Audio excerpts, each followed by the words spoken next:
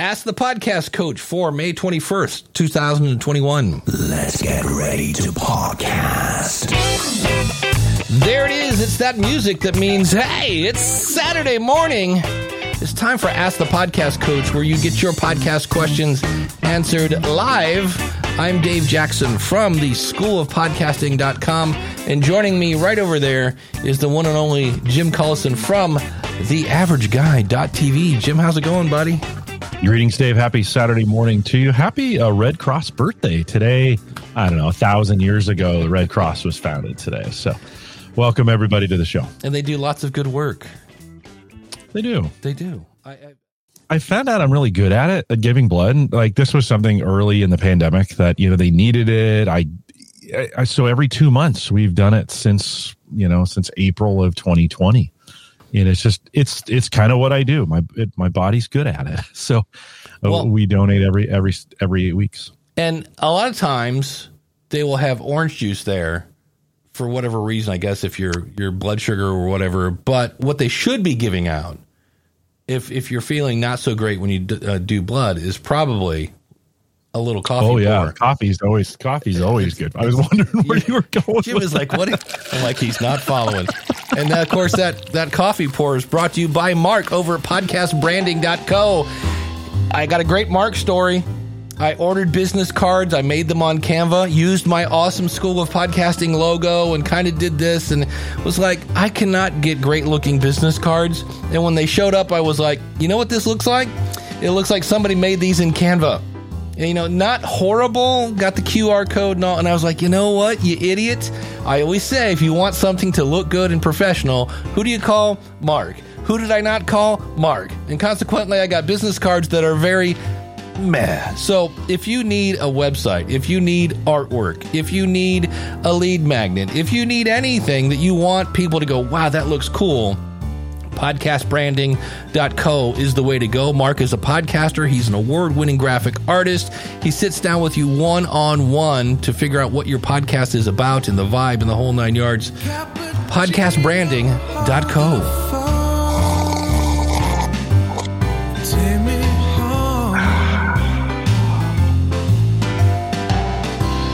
Of course, we always thank our good friend Dan Lefebvre over there.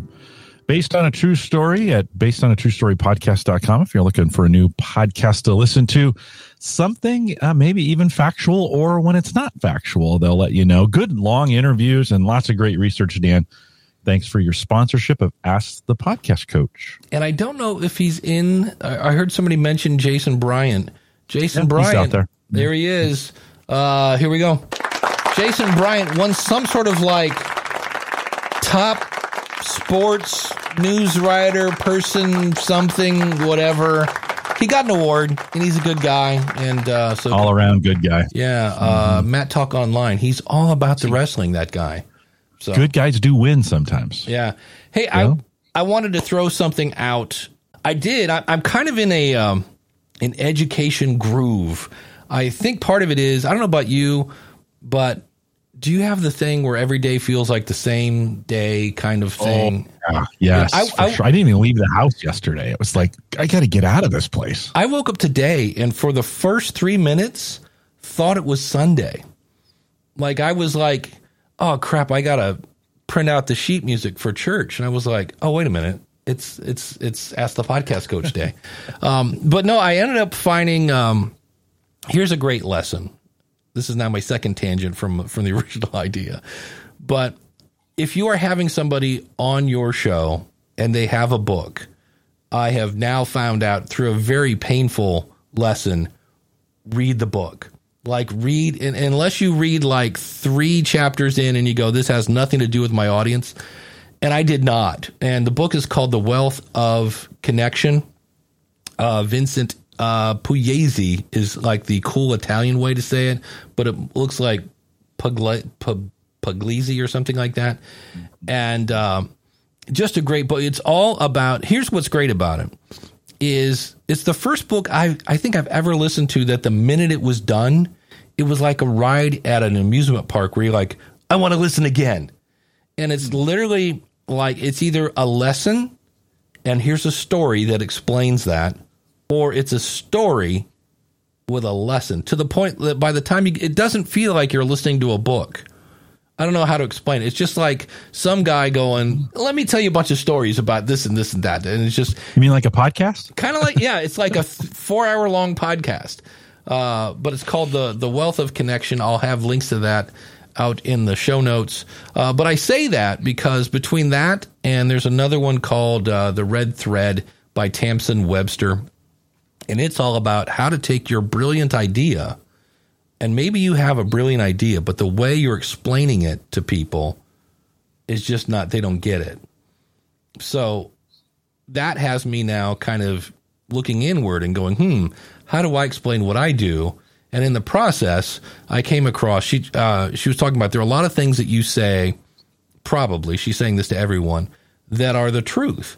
And I said, I didn't even realize this. I have a bunch, I have a lot of bumper stickers, right? Spend $100 on a microphone, spend 100 hours getting to know your audience. But the one I always say is if you aren't making people laugh, cry, think, groan, educate, or entertain, you're boring. And I just wanted to throw that by somebody and go, is that true? Or is that just Dave being Dave? Not everything is for everybody. And, right. and what works for some individuals definitely doesn't work for others. And so I think it's hard, you do some shows that are kind of based on your opinion of right. them. And that's not always the universal opinion. And I'm always surprised.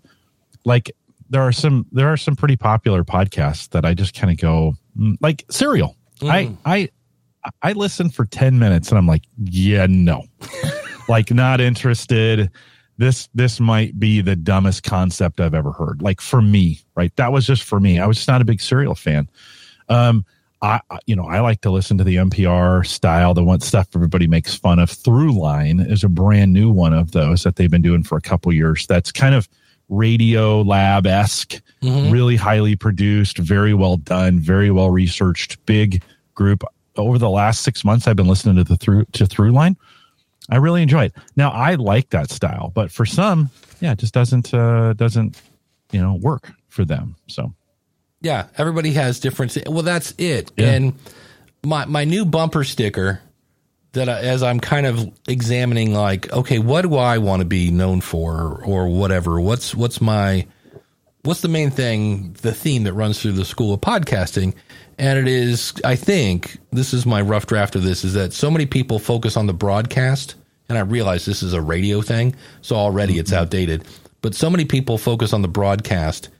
And not enough people, I feel, are focusing on the reception, right? They're all about, like right now, the Rodecaster 2 got leaked and, blah, blah, blah, microphones and, what's the best way to record a, interview. It's all the tech and the broadcast. And I'm like, I don't think enough people are focusing on like, hey, how well is this resonating with my audience? And that's when I was like, well, how do you know if it resonates? And that's when I went back to the whole, like, well, does it make you laugh, cry, think, groan, educate, or entertain? But you're right. You could have something that's really funny and educational, but if somebody comes on and goes, on today's show, we're going to be talking with Jim, and they're like, oh, that's just not their style. That may be the case. This is one of those things where if you try to be all things to all people, you're nothing to anybody. Right. I don't know. I know what you mean. That made sense. I do the same thing every time I say nothing to everybody. That's what we should say. So, the niche is really, really important. And, Rogan's got a niche. It's not, it's maybe in his style, right? Whatever, in what he does. Marin has his niche. The folks, whoever's popular right now, this Beautiful Life or whatever those are. So I think you just got to be. I think you got to be you in the best way that you can be, and you're always going to get feedback from people who are like, well, you could do it this way and you could do it that way, and you got to kind of determine like, who do I want to be, and where am I? Having trouble putting words together this morning. What am I doing when I'm at my best? And then really focus on that, and let the naysayers go by the side. We had a great, every Friday I do a thing with the members of the School of Podcasting called Lunch with Dave. And it's just a quick half-hour group coaching. and we were talking about, somebody said, what do you think about mixing a solo show and an interview? Because he was saying how he listens to some fairly popular show, and the guy kind of does his take on what the topic is, and then he interviews somebody about the topic. And I go, well, I said, I'll give you an example. Mark Maron does that.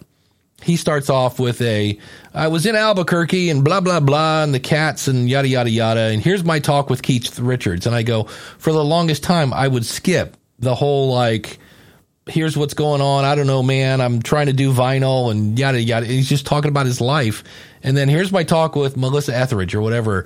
And the more I started listening a little bit to what he was saying, the more I started to care about what he said. But for the longest time, I did not listen to the beginning of that. So I think and we all kind of came to the same conclusion, which is what you just said. Some people are going to like it and some people are not. And we had somebody at the School of Podcasting who was saying, hey, I just did something and I want to share it with everybody. We're like, what was going on? She's like, I was ready to quit my podcast. And she does it with her brother. And her brother said, well, what do you hate about it? And she's like, well, this and this and that, blah. And he goes, well, let's not do that anymore. Mm-hmm. And it was just one of those things, I think, where sometimes we get stuck we think it has to be in this framework or this time or whatever it was. And she goes, we just switched it. We don't do that anymore. And we're having fun with the podcast again. And I was like, yep, that's kind of how it works. So yeah, it is one of those things where I think we all try to check boxes, which is good, right? There are some best practices, but those best practices aren't going to work for everybody. So don't obsess over that. Well, be your own style. This is the thing. Be your own, you'll be known for something and be known for something you're good at. And so find that thing that people really like about what you're doing and the way you do it, and then do a lot of it. It just works, Dave. I've done that for 9 years now at Gallup and start the show the same. It's the same content. It's the same stuff. People tell me all the time, I really love the way you interview people. That's the feedback that I get. I love the way you do it. So why not do more interviews? If that's what's working for people, do more of that kind of stuff. If I started, I was thinking, you know what I really need to do? And this really drives me nuts just saying it. You should do a solo podcast. No, you do not ever want to hear me solo. That's just not where I want to do or what I want to be. So I think I'm having a stroke. I'm really having a hard time talking this morning. I'm glad we're capturing this on video. The words that's right. This could be it for me. So enjoy. I don't know. Just having some trouble getting the words all the way to my mouth this morning. But yeah, find that thing that you get the most feedback on in a positive way. Yeah. What do people really like about what you're doing? Well, and I'm glad you said that, because one of the things, again, kind of going back to my thing of I don't think enough people focus on the reception. In other words, they're not focusing on the content. And when I say something when I ask a member of the School of Podcasting, I'm like, well, do you want me to review your show? Everybody sees that as Dave is going to come up and just slice it to bits. And a lot of times it's the direct opposite. This was really good. Your intro and your outro were phenomenal. Your audio sounded great. This was great. I listened to an episode yesterday of, I think it's Balancing Christian Life. Kenny something. 100th episode. Great story. I mean, it was phenomenal. I was walking around listening to it, and I said, I don't think I can find anything to say. I said, oh, wait a minute. I found one thing. I said, at the end, you teased that you're going to be talking to David Olstein. I said, you're assuming your audience knows who David Olstein is, or Osteen. I go, my guess is he's something to do with Joel. I said, but other than that, I go, look, that's me scrimping for crumbs. So, I don't think we need to be so afraid of somebody listening to our show, and it's not always going to be, oh, that was awful. So get some feedback on that. A great place to get feedback, I'm trying to find it. Craig brought up a great question, and it was about any tips on starting a mastermind. And Craig, I can't find that, but Craig from Ingleus Podcast was asking about that. Jim, have you ever, are you in any masterminds, or Well, okay. What's the difference between like a meetup group and a mastermind? Like I've started a bunch of meetup groups where we meet around software. It's like a particular kind of software, or I've done that with Oracle software. I've done that with Crystal Reports type software. I've done some podcaster meetup groups. We've done, those both based on a podcast and then lately for podcasters. What's the difference between that and a mastermind? Good question. I honestly don't know. I think in some cases a mastermind is maybe a more to hold you accountable, and Craig is saying maybe focus. Maybe formal, maybe a more formal and maybe a more consistent. Like these groups they're just like, hey, come if you want to. I think maybe a mastermind is more like dedicated to, we're going to meet at this time and talk about these things. Accountability. I like that, focus and accountability. Yeah. I like that. Yeah. Okay. All right. No, I haven't been a part of any groups like that. I probably should be, just to be honest, but no, I haven't done that. Craig, I'll see if I still have it. There was an ebook by Dan Miller, the guy from 48 Days to the Work You Love, on how to start and run a mastermind. Cause there is something to it. Cause you have to have people that play nice together, and you want to hold each other accountable, but you have to do it in a respectful way. And he had a book. I know, but this is probably one of those where you go, oh, it seems like it's probably 10 years ago. But I remember it was really good. And it was all about how to choose. So usually you kind of want to interview things. The other thing is that I have found is I'm in one mastermind group, and it started off, it was great. We had a lawyer. We had a graphic artist person. We had a marketing person. Like, you need somebody to bring kind of a different skill set, maybe. Depending on what the deal is. Now, that would be one if you're all brainstorming on a subject. But on the other hand, you might want everybody who does the same thing. But that gets kind of weird because you're helping your competition in a way. Mm-hmm. But I just know a lot of it is you have to understand the personality types, because I could see where if you had a bunch of alphas together, maybe that they would like, no, my way is I don't know. So I think that's my way of saying, no, I don't know how to start a mastermind. I just know that it's not as easy as let's get everyone together on a Tuesday. Yeah, I think it's going to require some like-mindedness, right? In going maybe towards a certain cause or going towards a certain objective. Our coaches put together masterminds all the time, and it's focusing around coaching. I apologize for my audio and video. I'm watching this thing going crazy on me, but I'll just keep going. And so I think the other key part of this, where maybe it's different than a meetup group, is creating kind of a social contract that says we're going to do this for a certain length of time, and then we're going to stop. By the way, or we're going to consider renewing. You and I don't do that. We probably should on an annual basis just say, hey, where are we going with this thing? Are we going to do it for another year? Are we going to, in a lot of ways, you and I have our own mastermind. We would never call it that, but We get together every Saturday. We talk to each other. We talk about topics around podcasting. It's a little bit, I think, if I understand what the mastermind concept is, it's a little mastermindish. That's a whole brand new word. We get some pre-show and some post-show where you and I talk individually. The kind of the private chat, which is good for us, which both sharpens us, right? I think we've spent some time asking each other questions off air that are personal and professional in nature. So how do you start one? I think you ask some people to join one. Maybe it's one person, maybe it's four. I figure out who you have access to. Yeah, you might come up with a group of people that you think would make a great group and say, hey, I was thinking of doing a mastermind with you, so-and-so and so-and-so. And then maybe if you can get one person to say yes, then you can say, I'm doing a group with so-and-so and so-and-so, and so-and-so has already said yes. What do you think? Kind of thing. Here's a great Beauty Bubble says, masterminds don't serve sandwiches and meetups do. That's good. I'm sure there's got to be that, it's one of those things where, I'm sure if I were to go into Apple Podcasts or something, or Google, you've probably heard of that thing called Google, and just put in like mastermind podcast, there's got to be something on that. Sure. Because I just know Natalie Ekdahl from BizChix, that is BIZCHIX, has a mastermind, and she has a book, but I think it's more about the mentality of being an entrepreneur. I don't know that it's about masterminds, but she'd be a good person to ask.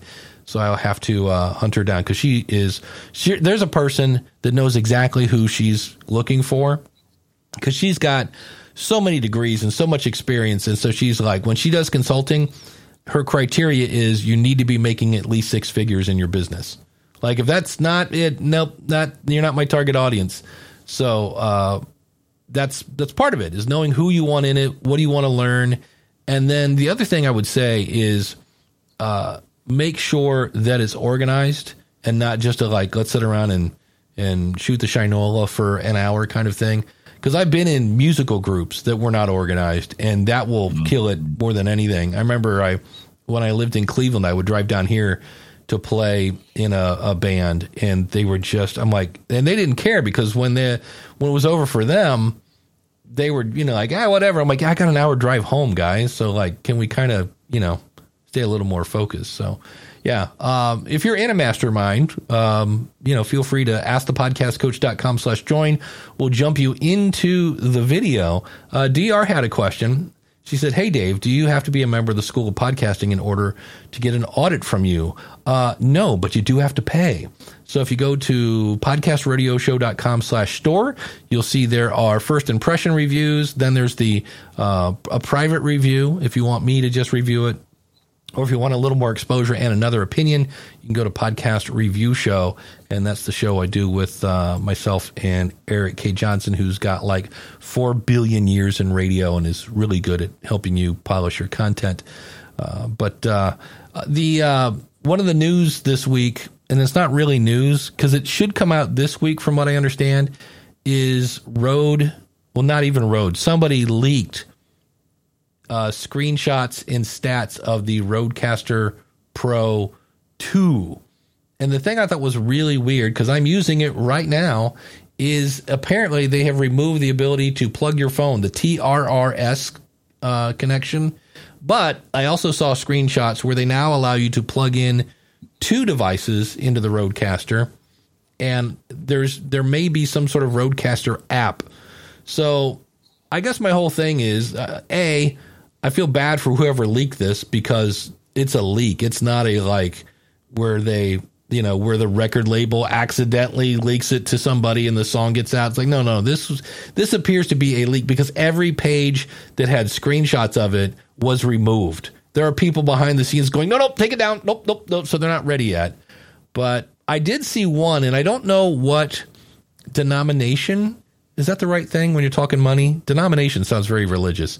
Whatever I don't know what the dollar amount was in, if it was rubles or francs or whatever, but it was $1,300. Francs. Yeah. Where did you pull that one from? Suddenly it's 1942. It's been 100 years since we had francs. So anyway, I did see it, whatever it was $1,300, and I don't know if it was. It looked like it had a dollar sign, and I was like, and probably US. What I did see was they have the Big Bottom and the Oral Exciter, which still sounds dirty every time I say it, and then there's something called the Creator or something like that. And from what I talked to somebody who knows audio and knows, I forget the name of the company they bought. Rode bought Aphex, and this Aphex extra plugin thing is a super duper multi-band compressor leveler kind of thing. And I was like, oh, well, that could be kind of cool. Okay, so good. SP says that was New Zealand dollars, which is about $900. All right, that's still more expensive than the other one. So we shall see. But there's not much to talk about because there's no video. There's no, here's what it looks like. Here's what the back looks like. Here's the things. But again, I say so many people focusing on the broadcast, not focusing on the reception, because it's not like if you had, I don't know, a Focusrite 2i2, which is a great interface, and then you switch to a Rodecaster, all of a sudden people are like, oh, I'll listen now. I wasn't going to listen before using that, Scarlett thing. I don't know. But if it was out today, Dave, would you have it? Would you want it? Would you have I some? would well, see, and this is where I kind of go. I don't know that I can answer that honestly because I have a Tascam Mixcast 4 sitting on my couch in the living room that is just literally gathering lots of dust. There's a part of me that goes, yeah, I would buy it because I need to because it's part of my job. I got to talk about it, but. Now, if it wasn't my job, if I wasn't like Mr. School of Podcasting guy, $900 is a lot of money. Yeah. It's a lot of money. Yeah. And I'm not sure it does a whole lot more than that's the thing. You have to figure out here's this one. What's the new one do?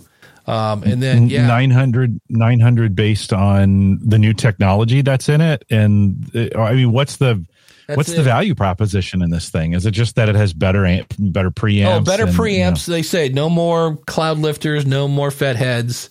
In the fact, they even say that somebody said they saw some documentation that said if you use one, there'll be so much gain that you'll just it'll sound bad. So we'll see. But Neil makes a great point. The best microphone in the world won't save a bad show.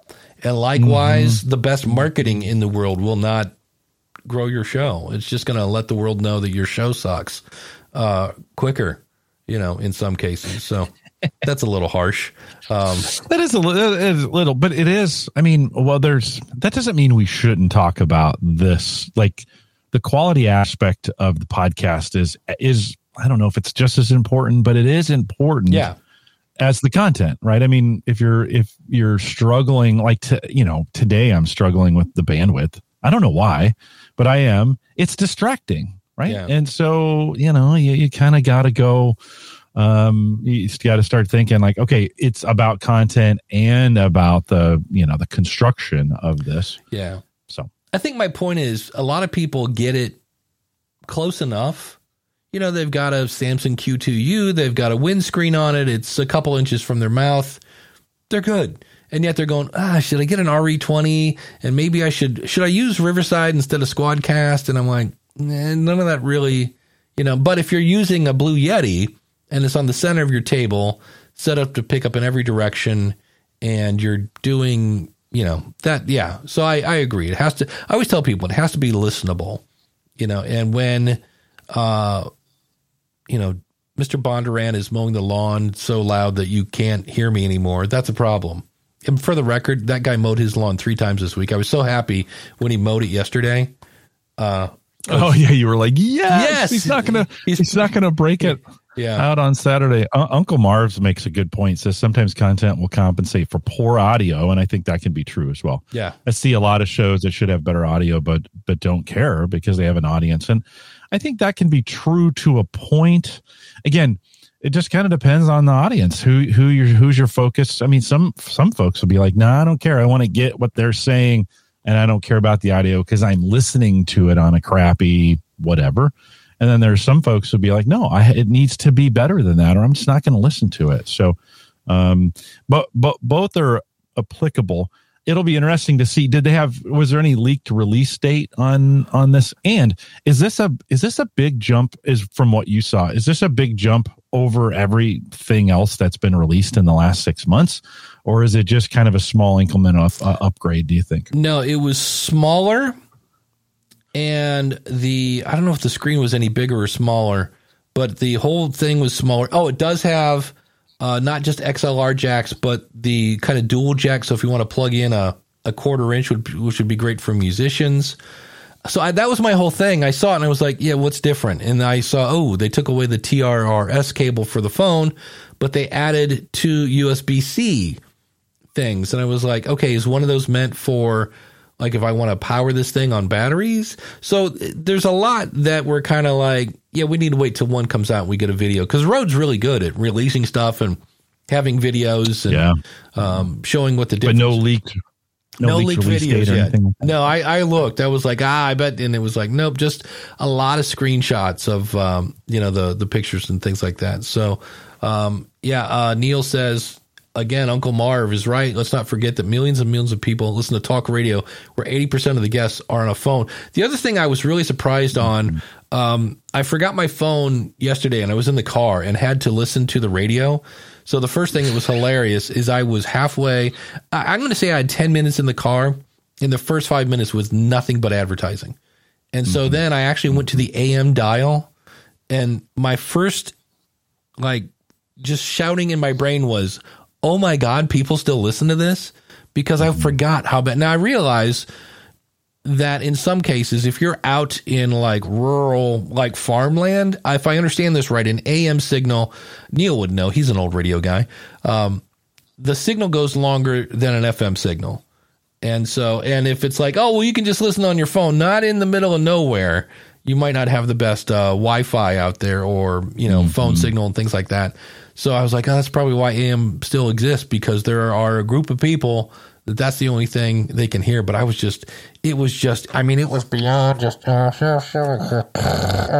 was like, oh, geez, Louise. So it's amazing, the economy of radio and why it still works. Listen, if it didn't pay for itself, they would just shut down. It's not a not for profit. I mean, radio's, it's definitely for profit, right? I think what's helped is they consolidated to begin with, right? The whole radio industry is consolidated, so they got more efficient. They're going to continue, and Eric K. Johnson's in radio, so he would know the ins and outs of this for sure. But you got to wonder sometimes. You're like, how much longer can radio stay around? Obviously, people are still in the car. They're still turning it on, right? Still very powerful. Yeah, I know. Michael Ray says an AM station will go 800 miles. That's why truckers love it. I think if they're, of course, now have fun making any money as a trucker right now when diesel's, $8 million a gallon.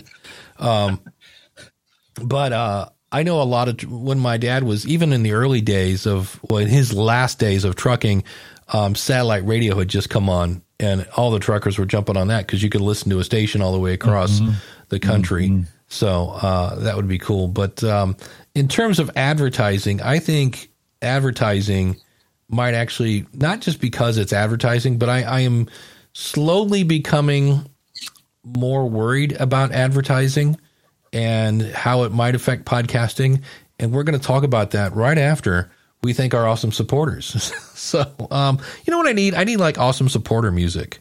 Like trumpets, kind of fanfare, trumpets. But I do want to thank our awesome supporters, people like James over at the Dog Podcast Network. If you got a little hound or a pooch or a mutt, whatever you got, and you got to walk it around the block, and you're like, you got to go out now, really? Well, here's a way to make that walk much better.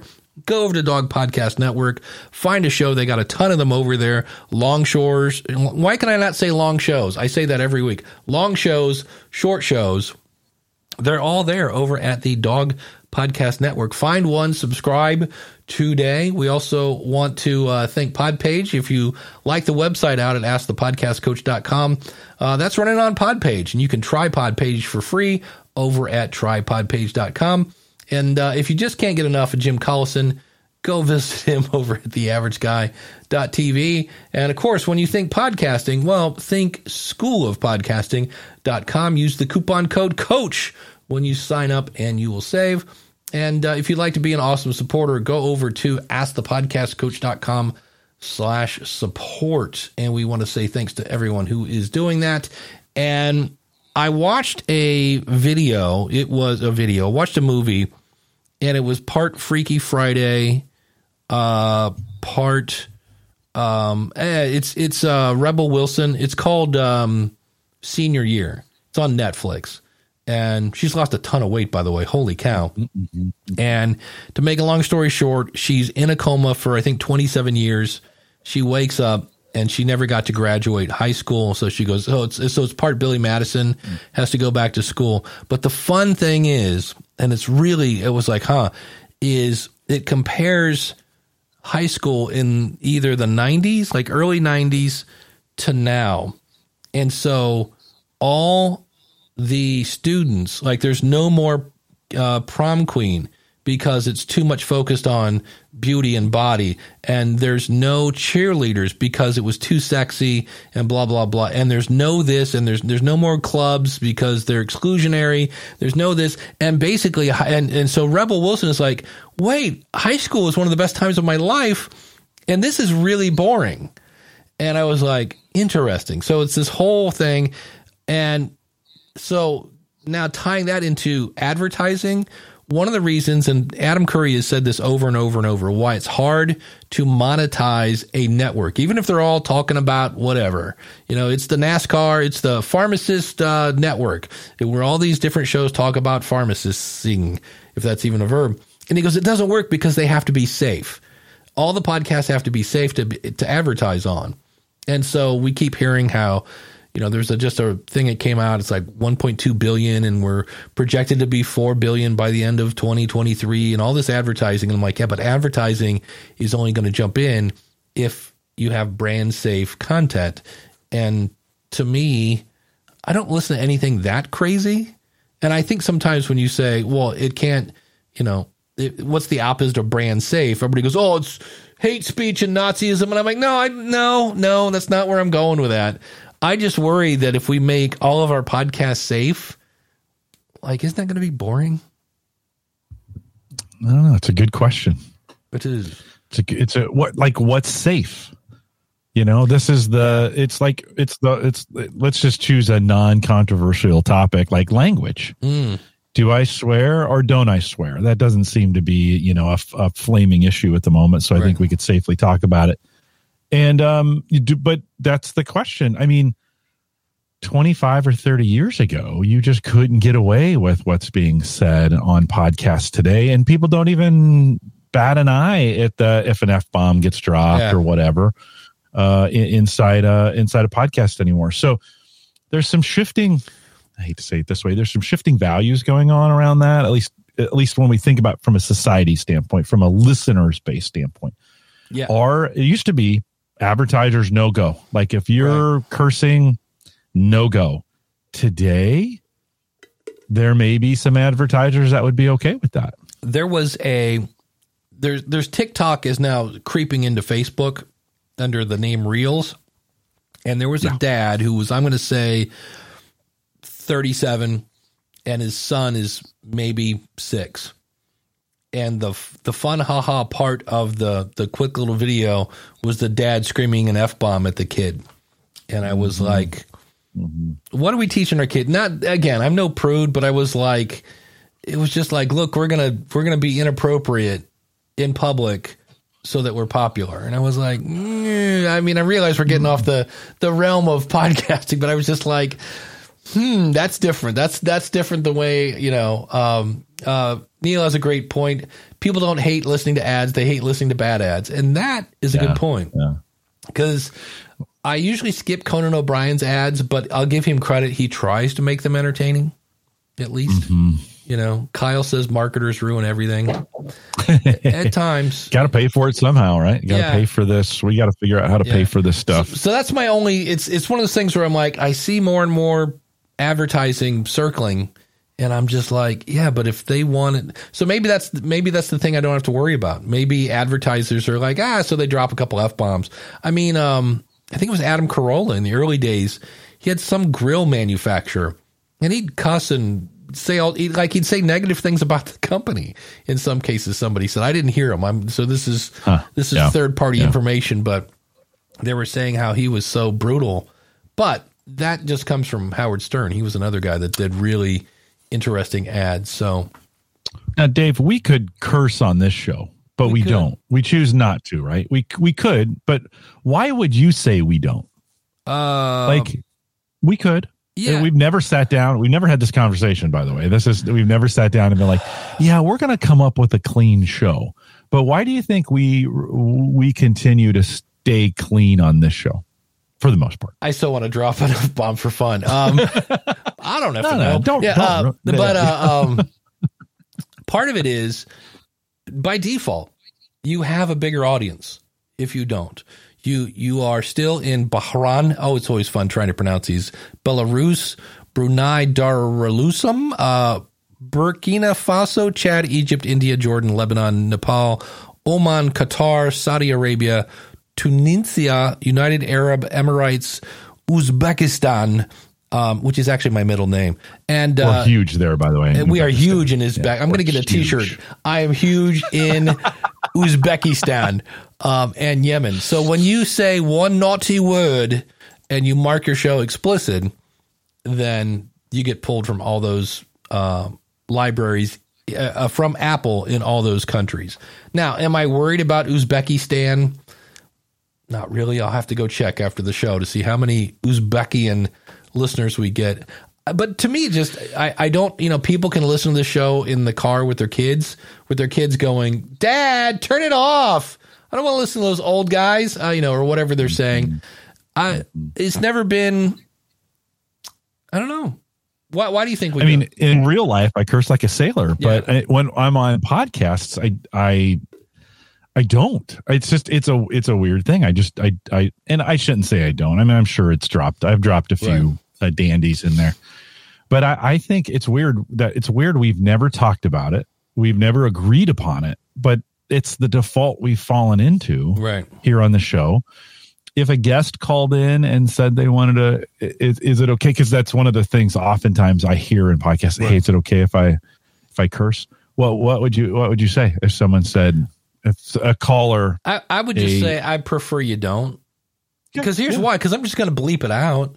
Like, I'm not going to cut it out, but I'll bleep it out. And that just means more editing. Because if you bleep it, it's still clean. And it's not, so many people, this is one of those words that when you say clean, it gets assumption, like people are like, oh, you're one of those right-wing nut jobs that wears a red hat and blah, like, no, just because I said I don't want to do extra editing, now I'm Hitler again. I'm like, wait, all roads lead to Hitler. And I'm like, but I don't know. I guess put it this way. I've never had somebody say, oh, I won't listen to that show. Why? The guy doesn't curse. But I've heard of people saying, oh, I don't listen to that show. Why? Because the language is a bit offensive. Yeah. But but you can listen. We don't swear on Home Gadget Geeks either. And I hear from listeners just this week. I had a tweet from a listener who said their kids are listening to things I'm saying. Like one of their kids recalled something that we talked about in the show. And I was like, oh, the kids are listening, and they can listen because their parents are okay playing the podcast with their kids. And not everybody wants to, you've got a podcast on, and not everybody wants that language being put in front of their children. And so I think it's a little bit safer that way. Again, we never, this is not a moral value proposition we landed on at some point to be like, okay, Dave, we're going to start this. We never intended to start this show to begin with, but while we're doing it, we've just kind of agreed. I think maybe just because we both have podcasts that don't focus on that or that don't use that language, maybe that's just why we defaulted to it, but certainly it'd be a different show if we were, could you imagine? It'd be different. Because to me, I'm not sure I could do it, to be honest. To me, I save those words. I think they're really powerful. I look at them from is the word linguistic? Linguistic, yeah. Yeah. Sure. Like, there's a great, I haven't watched it yet. I watched 4 minutes of it. If you have HBO Max, go watch George Carlin's American Dream. I've seen 4 minutes of it, and I cannot wait to watch it. But George had a skit about, words, and he was talking about the F word, and he said, that's the one you say for the end of the argument. It's like, F you and the horse you rode in on. And not anymore. And to me, I'm kind of that same, and that's how I get kind of mad when, not from an I'm offended, how dare you kind of way, but when I see somebody just F this and F that and F and F and F and F and F and F and F, I'm like, you're watering down the power of that word that, like, I want it to still have, like, you said F you. That's like the worst. And like, if we just keep throwing it out there, then it's like, it kind of loses some of its power potentially. And of course, that's all through perception, but yeah. No, go ahead. Well, DR says, this is funny. If you watch the old Dean Martin roast on Pluto, they are so not PC, and everyone is laughing at the. Yeah, they're like, oh, they're making, especially poor Sammy Davis Jr. Oh, they're making blind jokes. They're like all sorts of stuff, and he's just not wouldn't fly today at all. He's just drunk and smoking and laughing away. Oh, yeah. No, different day. Yeah. Different day. Listen, it's in today's world. You go back and watch some of those old 60s. I mean, watch some cartoons out of the 50s and you'll be like, oh yikes. Yeah. So it's a completely different world. Yeah. Now I have heard this is where you just do the old Ben Franklin, right? The pros and cons on a sheet with a line down the middle. Yeah. And I know some people are like, no, I have to swear in my show because to them, it's a way to make sure they're real. Like I want it to be a real conversation, and that's how real people talk. And I'm like, the beautiful thing of it is it's your show. Do whatever you want. And that's completely fine as well. I just, I get it. And I, again, if you see me in person, again, I don't use them a lot, but I do on occasion. My dad was a truck driver. I've heard them, although he didn't do a lot around me. You know, like most kids, I learned all those swear words in elementary school. So that's when I always love the fact that when people are like, no, don't, he's in second grade. I'm like, trust me, he's heard them already. Kyle makes a good point. He says he doesn't curse on any podcast, but I do listen to some that do. Yeah. And know your audience. And I'm not offended. Like I choose not to, but I'm not offended. And then part of that too is because I podcast professionally. Yeah. So if my audience shows up over there, do I really want them? Now, I'm personally not against it. It's not like when I'm out in public, if people are doing it, I'm like, oh, we're going home. Yes. Get some soap. Let's clean up that mouth. Yeah. But I personally, when I'm with my friends, again, I'll let it fly. So, but I can make that switch. That's the weird thing. I can make that switch. I do hundreds of hours of recording. Well, it's probably not hundreds, but yeah, maybe a year. Yeah. And for the most part, I can get it all done without dropping anything. So some people would say, well, why don't you just talk that way? I remember we didn't curse a lot in front of our kids when they were growing up. Right. And when they became adults, the doors kind of opened. Right. And for the first, 6 months or so, it was weird for them to hear that from us. Right. Right. That was weird. So part of it, I think, is just expectation of what that is and what it means. If you're currently doing it on your podcast, hey, if it's working for you and your audience, great. If you're not, good for you. And from that standpoint, continue to go with what's working. I remember once I was in an event and Emily Prokop and I were talking and I said something was BS, and she goes, oh, that's so weird. And I go, what? She goes, I've never heard a curse word come out of you. And I go, so that's it can be your brand. Yeah. Yeah. When I was a kid, Big Blue says, when I was a kid, I was told swearing was not clever. I've since found out more words. The more words you know, the cleverer you are. Yeah. Howard Stern, when he moved to satellite radio, so he could say anything and do anything he wanted to. And he purposely, for about at least the first couple weeks, he told his audience, nope, we're going to still do it like we're on traditional radio. Because he just didn't want it to be a giant, welcome to the F-bomb show. Yeah, right. F-bomb. So Ross, the king of live streaming, says, I'm from New Jersey. 4-letter words aren't everyday adjectives, and I'm quite proficient. But in a business tech creator show, not fair to audience members who want, and it really doesn't add anything. So, I think we're all in the same boat. It kind of depends. The other thing is, too, if you think about it, there is an intimacy. I've always thought, correct me if I'm wrong, I've always thought if you start swearing around people, that's actually kind of a form of like, I trust you, because I normally don't do this, but we're now on a level of intimacy that I can now say BS in front of you. And, you know that I know that you know that I normally don't say that in front of people, but you're close enough to me that I can say that. So that might be part of it too. So at any rate, if you have go ahead. Ken Blanchard had a question. I was going to try and find it. Something around, Ken, I know you reminded us of this. Let me see if I can find it really quick. But something about creating. Do you, if you're going to do a new podcast, do you create it brand new, or is it better to add it to something that you already have? I mean, what's the value if you have something, a new idea, and you already got an audience on a, just add it to the current podcast that you have, or create a brand new one? As always, with every podcast answer, it depends, I think. Yeah, I mean, I started a show, and boy, am I learning so much from this show. I started the podcast trailer show, and it's slowly, I'm noticing some smoke. I think we might have a fire in the engine here. It's not going as smooth as I thought. But I didn't add it to this show. Like, you're not just all of a sudden having, the podcast trailer show sneak in, even though they're both about podcasting, but this show is about answering podcast questions. That one's about finding new podcasts to listen to, and they're similar, but, and I just go back to Netflix, right? Netflix has a ton of shows, but yet they don't make me watch all of them. And so what I would do is, on the show where I have an audience, I can say, if you like this show, but you want it in shorter snippets, go over to podcastconsultant.com and check out Your Podcast Consultant. It's big tips with small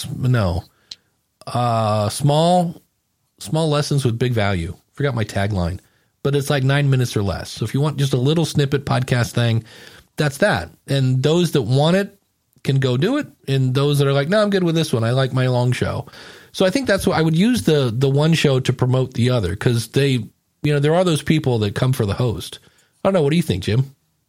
Would you ever be tempted to push an episode of the trailer show down the Ask the Podcast Coach feed as a, hey, here's a trailer of a podcast about trailers. Yeah. Would you do it? I might. Have you thought about it? Once, but I am not a huge fan of, that I might tolerate more as a listener, because it's the same host and the same topic.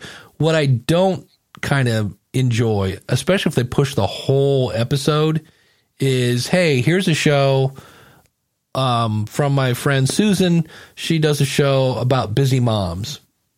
Here you go. And everybody's like, what? Because I've had that happen on a playlist, and I'm in the shower, and all of a sudden an episode comes on, and I'm like, what? Like, who changed the channel? Like, you're in my podcasting playlist, and all of a sudden, I forget what it was, but it wasn't remotely close. And it was one of those, NPR kind of style networks, and they're like, oh, it's the new one from something. And I was like, yeah, I don't remember asking for this. So I get how they're kind of cool, but for me to do the fun phrase is, it's a feed drop. It's got to be a pretty close match to my show.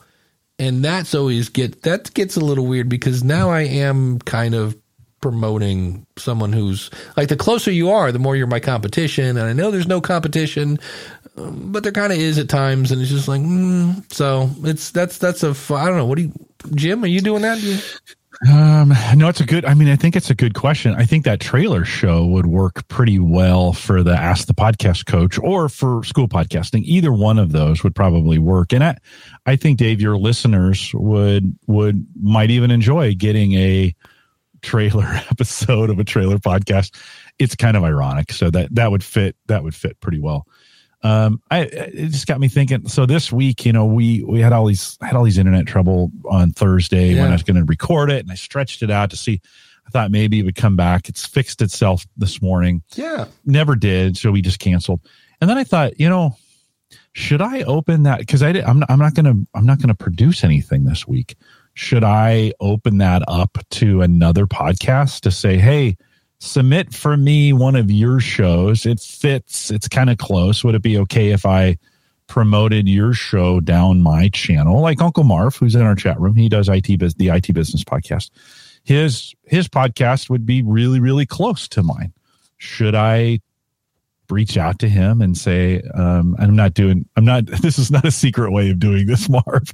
I probably wouldn't now, because I'm going to take the weekend off. But could I be smart about that and promote somebody else's podcast in a way on a week when I'm going to miss an episode? That'd be another way to and when my listeners tolerate it, right? I guess I wouldn't know until I tried it and I took some feedback from it. Yeah, that's really it.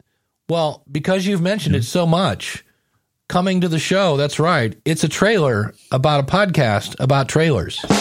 As a podcaster, we're all looking for our next podcast guest or our next podcast collaborator. As a listener, we're always looking for our next favorite podcast. And at the Podcast Trailer Show, I'm going to help you find your next favorite podcast, your next favorite guest, and your next favorite collaborator. Subscribe and follow today at podcasttrailershow.com.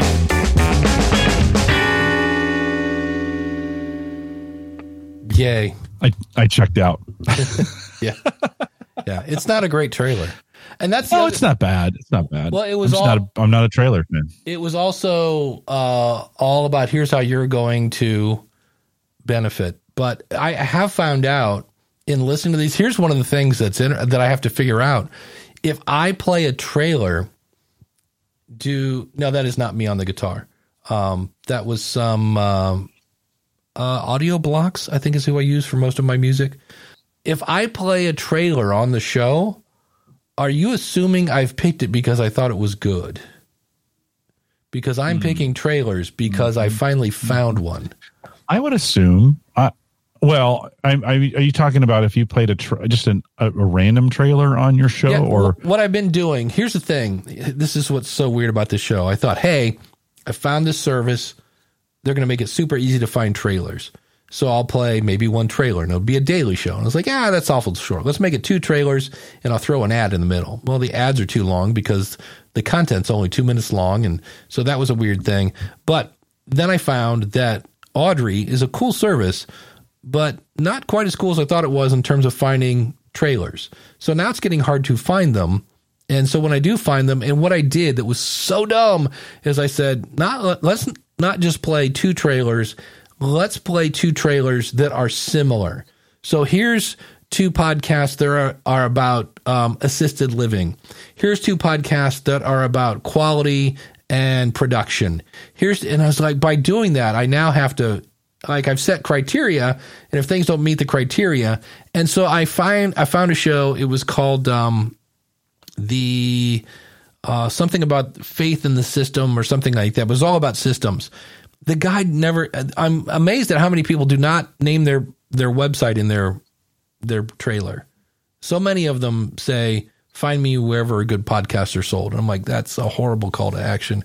And then some of them literally, like, if there's, if I had some sort of music or something in a show and it just stops. It's like they're just playing and everything's great. And yeah, so if this is number 2, he said, speaking of the joy of the Roadcaster. So if I do this, right? And all of a sudden they're like, find me at podcastrodeoshow. Crap, it faded out. But what I'm trying to do is if all of a sudden your music goes, it's jarring. Like if it's not a normal, and like all of a sudden, it's like, so, and that's how they end their promo. Like, listen to the Dave Jackson Power Hour. The music's like, yeah, and it just stops. And I was like, no fade out, no, nothing to end. It's just like, wow, that's jarring. So, so it's one of those things that just dawned on me. Yeah, James Cridlin has a trailer show, and this is where I'm finding these are NPR things, and they're like, on the next version of such and such. And then they never mentioned the website. I was like, wait, you have 18 people doing your trailer and nobody thought, hey, maybe we should throw in the website in there. It's just like, and they all assume that you heard season 1 on the next season of Dark, whatever, blah, blah, blah. Kyle and Lisa will continue their, like, what? I don't know who Kyle and Lisa are. So yeah, there are a lot of bad, in my opinion, bad trailers. So, Michael Delaney said I could always play a trailer for any show that you did at the end and ask the podcast coach as a sign of a tactic. Yeah. I thought about doing that. Like I could do like a whole week of like, hey, this week they're promos just for shows that I do. Here's one for asking, tomorrow we're going to listen to Your Podcast Consultant. Tomorrow it's the School of Podcasting. So, Yeah. So it's been a fun show. If I don't find a way to find trailers easier, and find a format that isn't annoying, which again, you should have done this before you released it. It might come to a quick end because I thought this was going to be super easy and I've made it harder than it needed to be. Oh yeah. And I was like, the whole thing about let's find two that are similar. I was like, that was a great idea, but a bad idea. If this was my only show, it'd be a great idea. But for a show that I wanted to spend about 15 minutes on, and I saw a great line. Somebody said, it's interesting that the podcast that you spent as little amount of time on to create, you want people to spend massive amounts of time listening to. And I was like, that's a bumper sticker right there. So it was interesting. Yeah, it never, I mean, creating content, I think in most cases takes time. Now, that time can be in expertise. You know, a lot of time, the stuff I do on the Gallup side is the work that I do. So I'm putting time into work, and then that translates into the podcast, right? So that sometimes that can make up for it. It kind of looks like, well, yeah, you're not really doing much there, but no, it's actually my job. Same thing here with Ask the Podcast Coach. It's not like I have to do hours and hours and hours of research. I'm a podcaster for Gallup. I have to do this on a daily basis. I'm spending a lot of time with our community, working with them. I can take that time I spent there and translate that into what we do here. So sometimes that bit works at all. Man, you've got me thinking now about, and we used to do this a long time ago, but you got me thinking maybe I should be reaching out to other podcasters when I have open weeks so instead of doing their trailers, instead of doing a trailer swap, do more with another podcaster of taking a show of theirs and just dropping the whole show into my feed and saying, yeah, we're going to be off this week. Here's one that I've really liked. You might like it too. And I think that's the key. You still have to introduce the show because otherwise it'll be confusing. Yeah, right. Yeah. But what did you mess this up? What's fix this thing? Yeah. Neil has a great question. And I'm trying to Google this behind the scenes. How long do you give a new project before you decide whether or not it has legs? And he says down here at the bottom, I see, I mean more of a line extension scenario. I'm not sure what line extension is.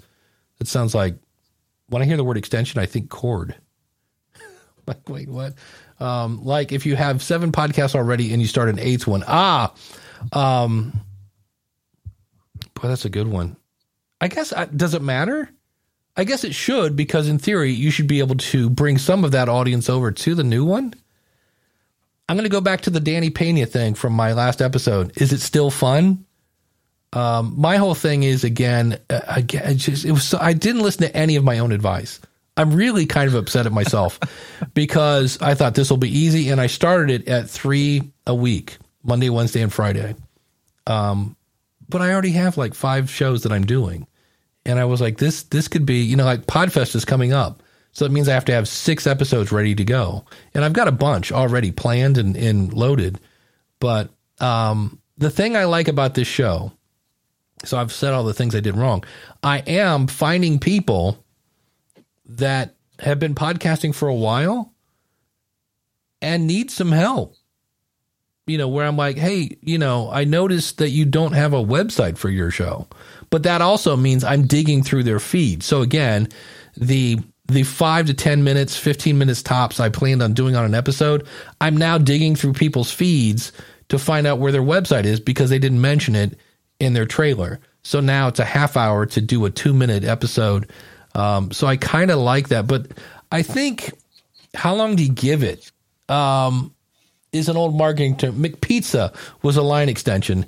Take an existing brand. So that's a good question. There was an app called Racket that was a little bit like audio Twitter. And I forget, there's a phrase for this, mass something. You get a group of people and you're hoping you can reach this many people in this amount of time.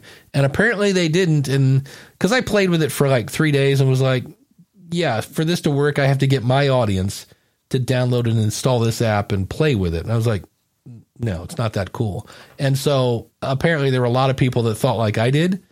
and they didn't use it, and they didn't reach their critical mass in a certain amount of time, and they pulled the plug on the app. So, I don't know if there's a set, like, at least 3 months, I would think, to be, then that's why I think it depends on your objective. Like, what are you doing?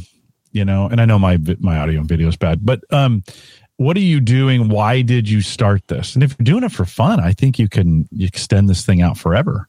But if you're not, if you're doing it for money, you got to make it like McPizza. McDonald's wants to make sure that thing is profitable. And if it's not profitable, they're going to whack it. Right. We don't approach podcasting in the same way, but if you did, I don't know, if you say, how long am I willing to pour money into this losing venture, right? I run a Northeast Ohio podcasters meetup, and we have maybe 5 people that show up.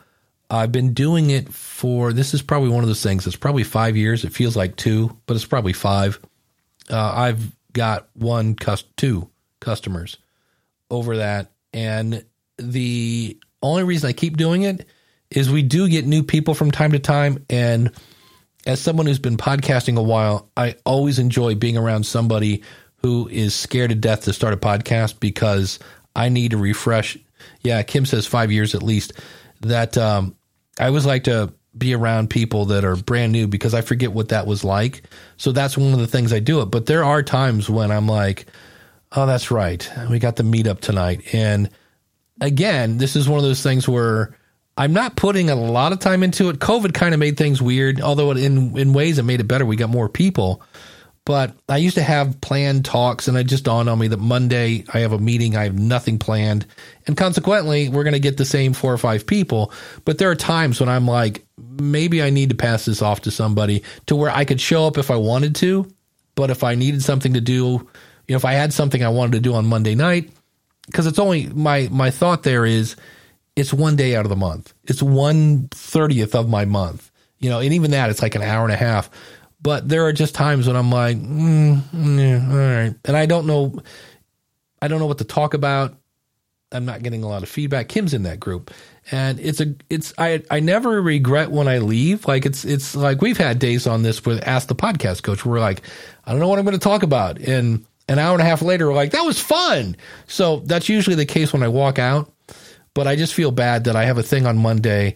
I have no idea what we're talking about. I didn't plan anything, So I think it comes down to, like you said, why am I doing it? Am I having fun? If it's bringing stress into my life, then it's got to go. But Neil has another comment here. He says, Jim, this goes back to what we were talking about before. I don't even care about occasionally fuzzy video. It's still you, and your content is worth squinting at. So there we go. Excellent. So it bothers me. Yeah. This is one of the things that's distracting to me, and it bothers me when it's not working right. So I don't think I'm as good when I'm distracted by it. I just switched over I just bypassed my router to be like, hey, is this a router problem? And I think it's definitely a T-Mobile problem. I'm going to need. The good news is I don't have any podcasts to produce. Typically, my podcast workflow is this. I produce the second half of Home Gadget Geeks after this show, Ask the Podcast Coach, and I listen to Cigar Authority. But today, no podcast to do because it failed on Thursday night. So I'll probably, as soon as we're done, I'll probably pick up the phone and call T-Mobile and start saying, hey, I'm having some connectivity problems for whatever reason, and see if I can. These were the exact same problems I was having with Cox Communications right before I jettisoned them. So it's like, guys, I just need a stable connection. Like I can't tolerate this. Drives me absolutely bonkers. Yeah. So I have to get it fixed. Takes the fun out of it. And so to kind of wrap up that topic, if you're still having fun, well, then obviously you're still going to do it. Like Jim was saying, what's your why? So if the downloads are going up, that's what you're looking for, then definitely keep that, And Kim is asking about Apple. We should talk about Apple. What's the current Apple delay on my new podcast? It depends. It really does. Could be hours. Yeah. It could be weeks. I tell people 20 minutes. It can be anywhere from 20 minutes to 20 hours. Yeah. And realize that Apple Oh, you submitted it for that. I would go in to podcasts with an S, connect.apple.com, and make sure, because there's a thing, make sure you clicked publish, because there's a weird thing where it reads it. Yeah, that's weird. She says it's been 6 days. There's a weird thing where it reads your feed, and you've clicked on a button like save. But if you go back later, you'll see where the screen has changed, and you now have a button that says publish. Because I just walked somebody through this, and I thought it was really weird. But one thing about Apple, they announced this week that they have done a couple things. Number one, I wonder if this is to keep up with Spotify.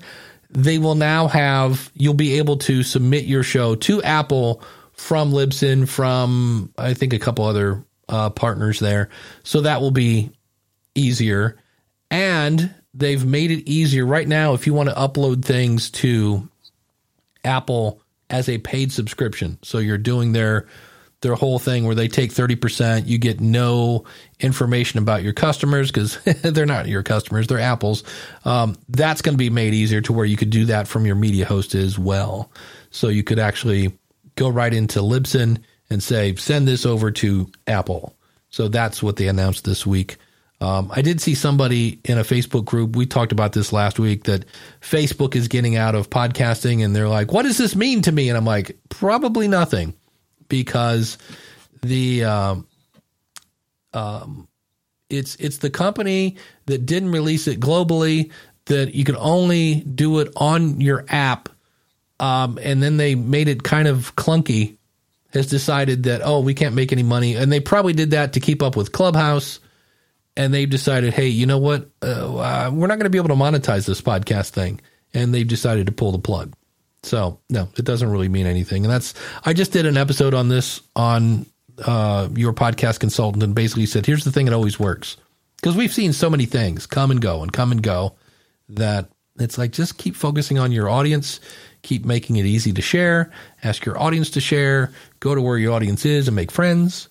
So, Neil says I had one. Well, what's cool about this? Neil says I had a show approved in Apple in an hour and a half once. Well, here's what's really cool, because I just walked Keith Fong from the Quality Warrior show, I think is The Way of the Quality Warrior. And I walked him through it. And when you click publish, it's technically kind of not public yet, but they give you your link.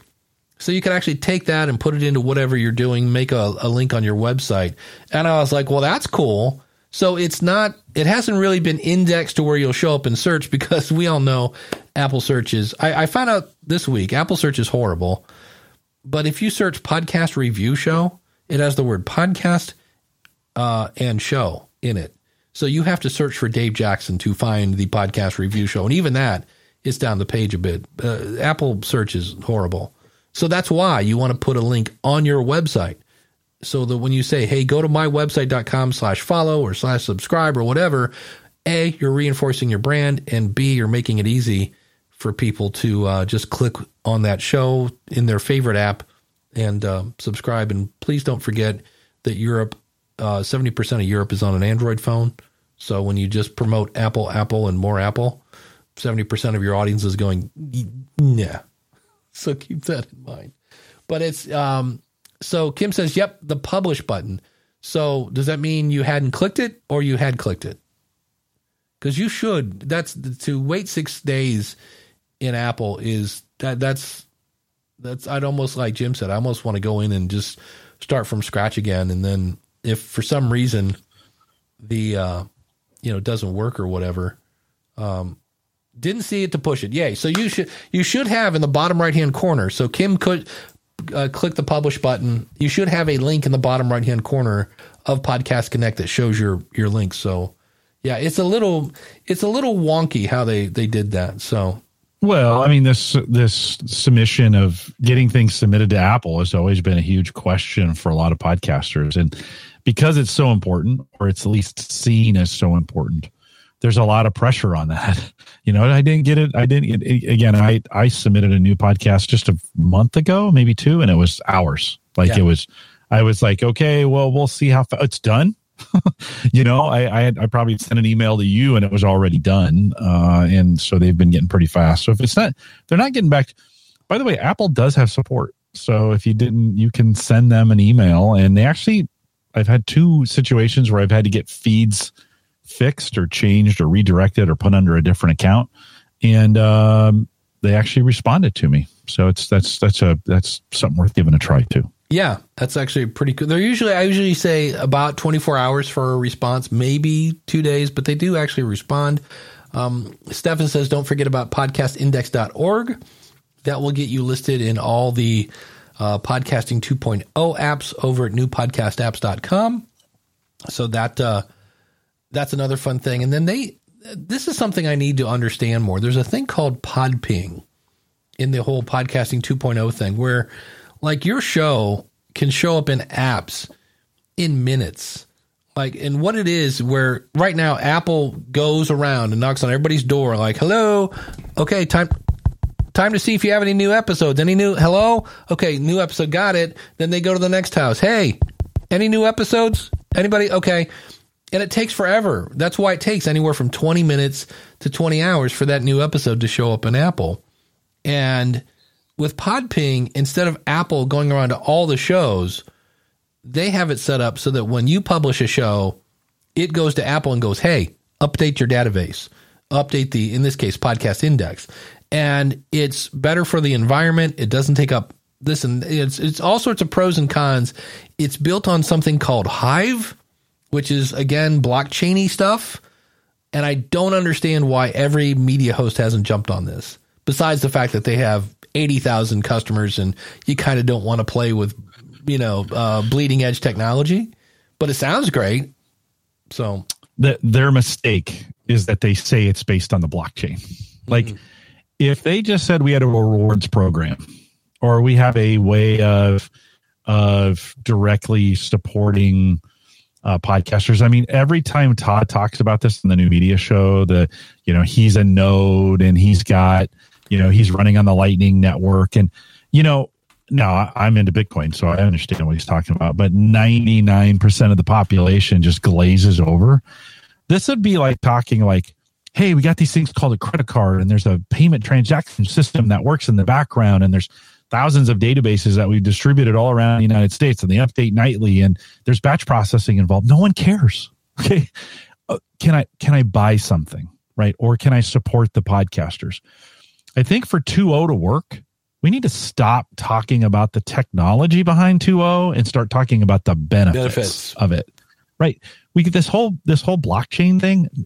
This is where I want to swear, but nobody gives about the technology, right? They just don't care. They're like, oh, I can get Satoshis. What is it? The second I have to say, what is a Satoshi, right? It's a problem. And so we need to stop this behind the scenes or promoting technologies nobody understands. The value is not that it's on the blockchain. The value is that I can contribute. I can easily, Dave, contribute to the show and boost you. We need to spend more time talking about that. In fact, I think by talking about it, we drive people farther away. I think even some of our listeners, as soon as they hear Bitcoin or blockchain, they're like, oh no, I can never understand that. And then they just disregard it. So podcasters, stop talking about 2.0, about the technology. Nobody cares. Nobody cares about how big the engine is or how many liters or how much horsepower. I mean, there's some who do, the nerds do, but most of the public just wants to know the benefits. Continue to talk the benefits of 2.0. When my first company out of college, they had a sales staff and I was the technician, but it was founded by 3 brothers, and the guy's name was Al Frank. And he was just great because you ever known a guy that always gave everybody a nickname?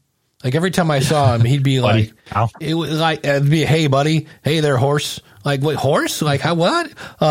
But he said in sales, remember, don't sell the steak, sell the sizzle. And it's really about that. And back then in the copier world, the feature was microtoner. Ooh, microtoner. that did not make people go, wait, did you say microtoner? Here's my wallet. What, how much is that again? No, but if I said, oh, well, this copier gives you super clear pictures and your blacks are going to be fully dense and crisp and clean and it's cleaner and the machine's going to like, here's all the benefits because nobody's going to bust out a checkbook for microtoner. So instead of saying, well, it's great because it runs on Hive and like, no, how about there's no limit on how much your audience can support you. If they want to give you $5, they can give you $5. If they want to give you 50, they can do that. That whole 9 yards. Yeah, they don't have to use PayPal or Patreon. Right. And you can't be canceled. So that went over really well in when I was at the religious broadcasting thing. Because religious people are like, I think we're going to get canceled because we're not saying what everybody believes. And I was like, you need to check out, Bitcoin and that whole 9 yards. And it is. Bitcoin is a phrase that as soon as you say it, there are people that will drool, their eyes will bleed, and they will run out of the room. And I don't know anything about crypto. I know a little bit enough about it. So you shouldn't have to. Yeah. You shouldn't have to. Yeah. Right. We know the technology is working when you don't have to know about those things. Yeah. And Neil has a great question. With the tech obsession, is podcasting becoming like Star Trek where people assume you have to be kind of a nerdy to get into it? Yeah. I mean, I kind of started off the show with that. I think we're too focused on the broadcast and not enough on the reception. So, it's kind of been that way. And even Kyle says that in the early days, it was the nerds that made the podcast. That's why I kind of get it, but I kind of get upset when people go, well, when we talk about, podcast pioneers and people that have made a difference or the podcast Hall of Fame, they're like, it's just a bunch of old white dudes. Well, you know why? Here's a fact. In the beginning, you know who started podcasting? Young white dudes who are now old white dudes. And it's like, so that's a reason why they had an impact. They were first. So I get it, but when they're like, that's one of those was like, oh, there's a fact I can't say in public, but it's true. So it's, and I get it. We need to but it is weird when you see, boy, am I going to say that statement? No, I'm not. We're going to stay away from that one. But they're proud of you. Yeah, there are times when you see people go, wait, they've been podcasting how long? And Michael Butler's not in the Hall of Fame? Michael Butler's been podcasting since 2004, has broken bans in the United States with his podcast. And he got my vote this year, among other people. But anyway, those popularity contests aren't always fair. That's it. And that's kind of what it is. It's supposed to be about impact and that whole 9 yards. But it's not always the case. So, but we are not here next week. Because, next week is PodFest, if I remember right. Mm-hmm. Yeah, mm-hmm. So I will not be here. I'll be in Orlando, Florida. If you're listening to this and going, oh, I'm going to be there, please come visit me at the Libsyn booth. I'll be there for the majority of the show. The first day, I am the second half of the beginner's track. I'm teaching that whole afternoon. I'm really looking forward to that. And Jim, should we go over and talk to Paula? I know. Yeah, we got a few minutes. We rarely get people who jump in. So when we get somebody jumping in, we're like, holy cow. So Paula, how are you? Hey, I'm great. It is wonderful to be with you guys. You sound great too. Yeah. Thanks for having a headset on. Appreciate that. What can we help you with?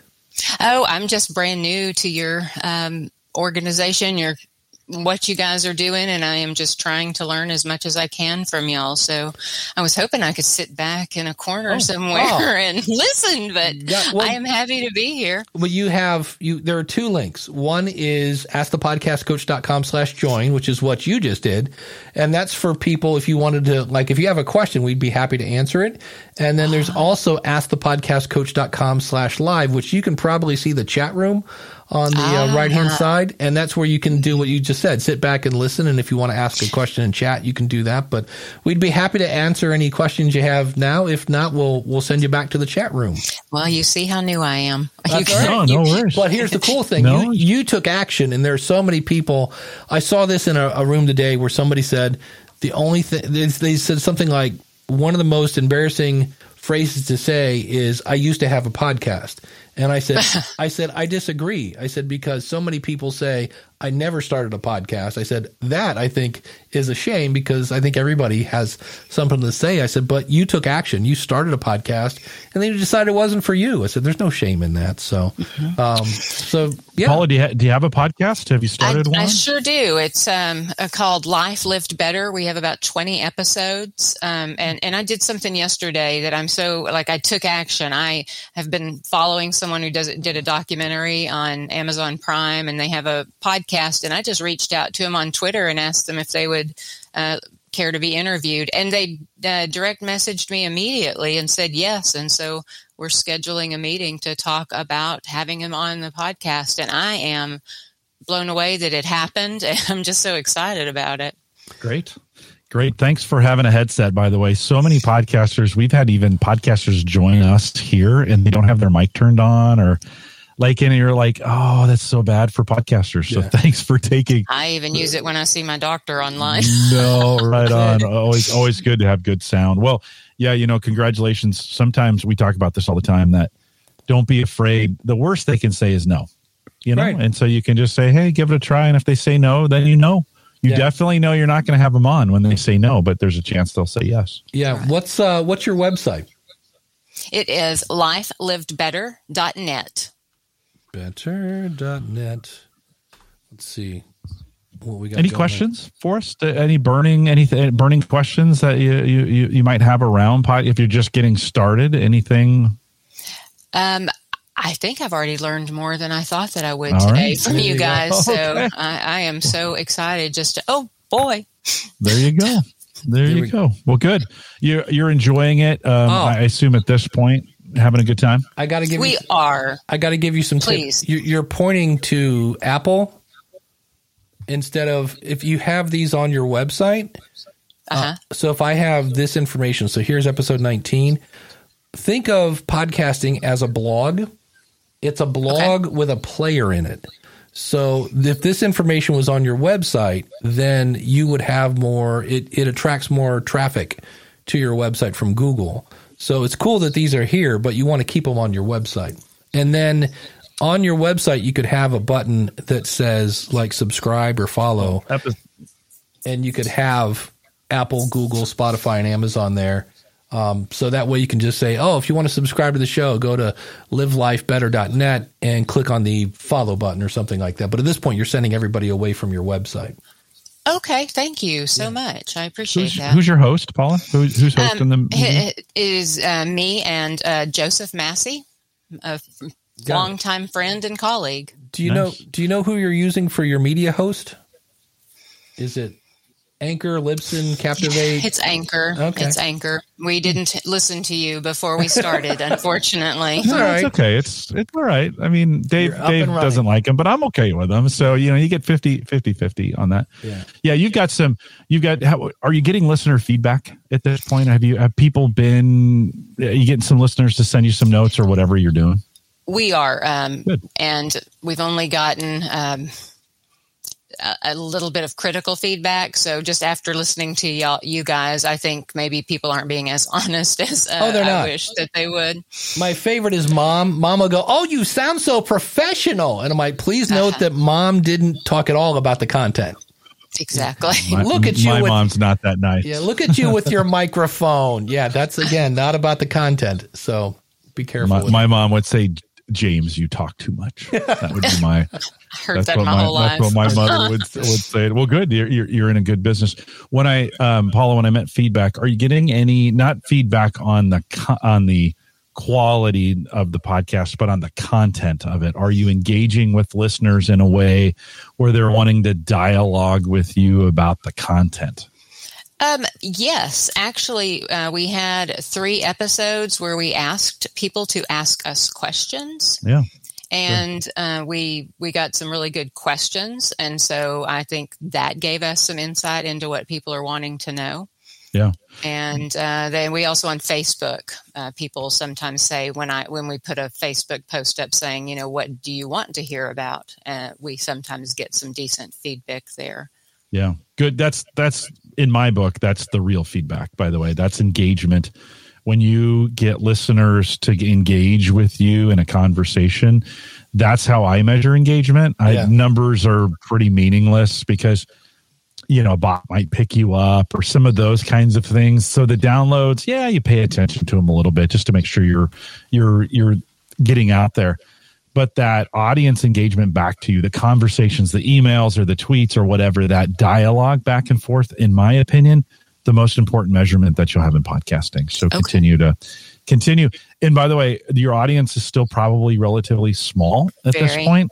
Mm-hmm. So you have an opportunity, you have time to interact with every single one of them. Mm-hmm. So don't, like if they email you, be hypersensitive to getting back to them, make sure you're talking to them. If once the audience grows and gets big, you have less time to be able to do that kind of stuff. So just make sure you're a good steward of the small audience that you have now. It's a different way to look at a small audience. A lot of people are like, well, it's small.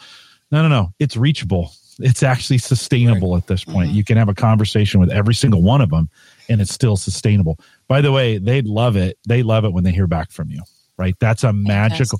It's as magical to them as it is to you when you get the email. Uh-huh. Just think about that response. And they're like, oh my God, this person I listened to in this podcast wrote me back. Oh, good. So you don't miss that either, right? That's magical. Well, thank y'all so much. Yeah. Oh, you're welcome. All right, Paula, thanks for jumping in. We'll put you backstage again, but thanks for jumping in. Thank you. Oh, Dave, a little quick on Way the trigger to go, there. Dave. Little quick. Paula, thank you for jumping in here. But Jim, first of all, again, we're not going to be here next week. I'll be in Florida. If you're at Podfest, please stop by and say hi. Jim, we know no show this week, so no show this week. I'm taking off. No, so go back and listen to a back episode. What do you have one in mind that they should go listen to? That's a hard question. I realize. Yeah, you know what? We launched Uncle Marv's. We talked about this a little bit earlier, but he has a new podcast, the IT Business Podcast. That's a good one, I think, to listen to. So if you need something new besides going out to basedonatruestorypodcast.com, you can check out Uncle Marv at the IT Business Podcast. There we go. And no, Jim will not be at Podfest. Not going to Podfest. Not going. It's my birthday weekend. There you go. Another good reason why we're not doing the podcast next week. Yeah, I could have a serious hangover by Saturday morning. Let's just be clear.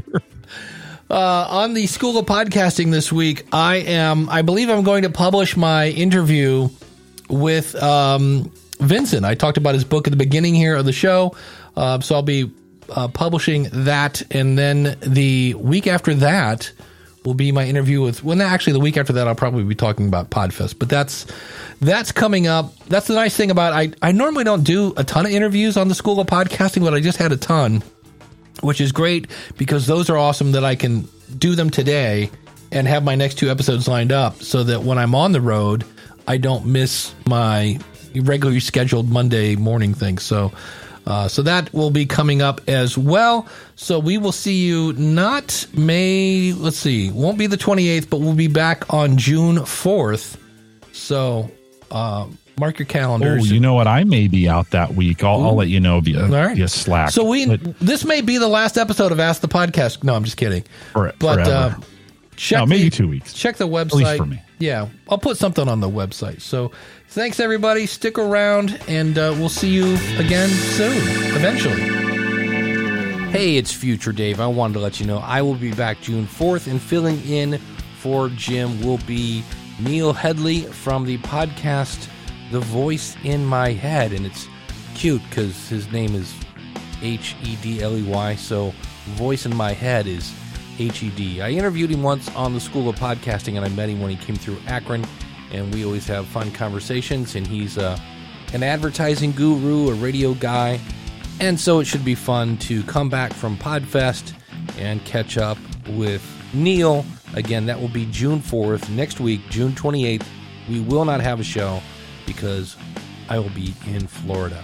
Thanks so much for listening. And thanks again to all of our awesome supporters at AskThePodcastCoach.com/awesome.